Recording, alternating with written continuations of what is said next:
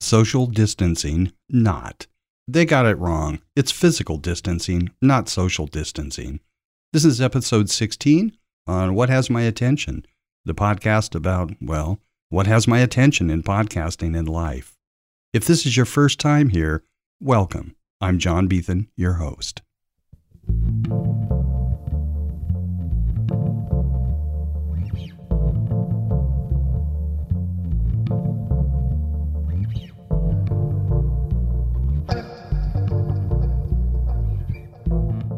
This is being recorded on March 12, 2021, and I know things look very much like if we mind our P's and Q's, we'll be back to some real unmasked socialization very soon.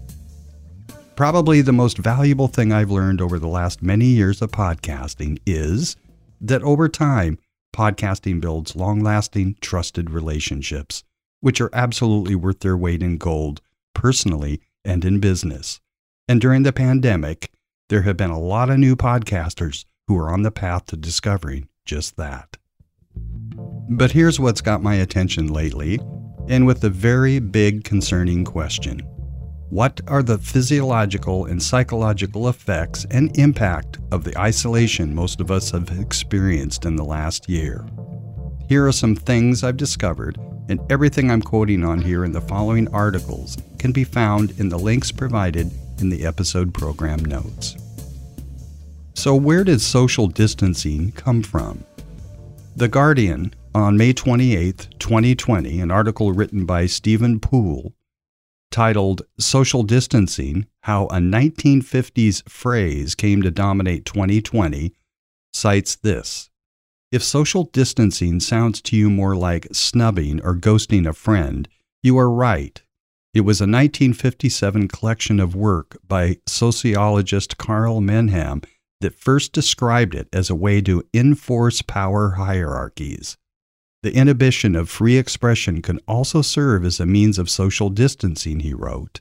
Thus, the higher ranks can constrain themselves to preserve a certain kind of deportment or dignity. In doing so, they distance themselves socially from the plebes. From social to physical. This is an article that was in Futurism.com. It's a section titled The Bite, and it was published on March 20th, 2020 by Victor Tangerman. The article's titled The WHO, which is the World Health Organization, wants you to ditch the phrase social distancing. And the article goes on to say that the World Health Organization is officially advocating against the phrase social distancing, is from here on recommending the phrase physical distancing instead. This is according to Reuters. The idea is to clarify that in order to stay at home during the current coronavirus outbreak isn't about breaking contact with your friends and family, but rather keeping a physical distance to make sure the disease doesn't spread. And take a note that this was first published in March of 2020. And I don't know about you, but I've always heard social distancing being used in the mass media. The psychological effects of social distancing.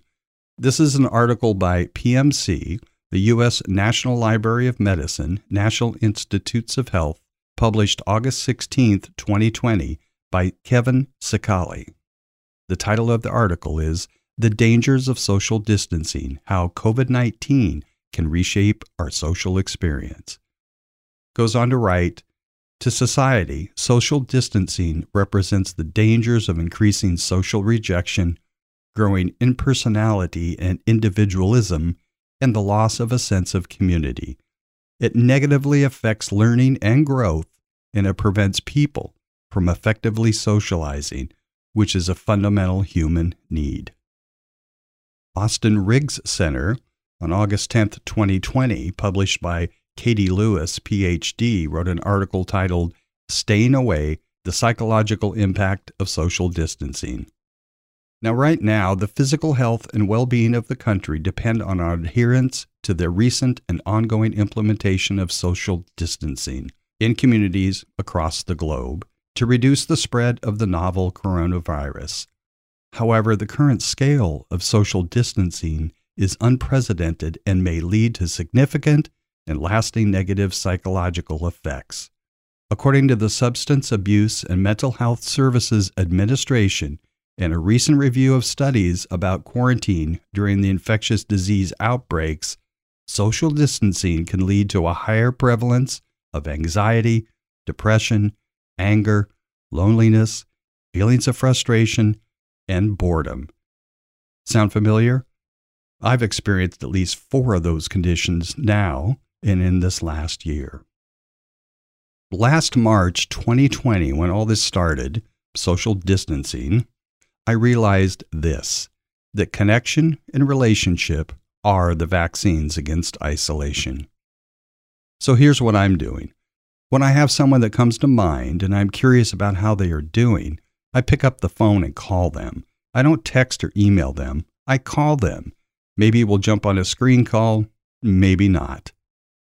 Until we get this virus under control, replace social with physical when you're talking about it and pick up the phone. If you know anyone with credibility that you think you'd like to hear from about this subject, let me know, and I'll see about bringing them on the show so we can talk more about it. So go to whathasmyattention.com and leave me a message. And if you want to chime in with an audio comment, you can just click on the little blue button at the bottom right of any page and leave me a comment or question. And it may be aired on the show. Are you looking to start a podcast yourself to get your brand and message out there in a fun and bigger way? Visit imaginepodcasting.com to find out more.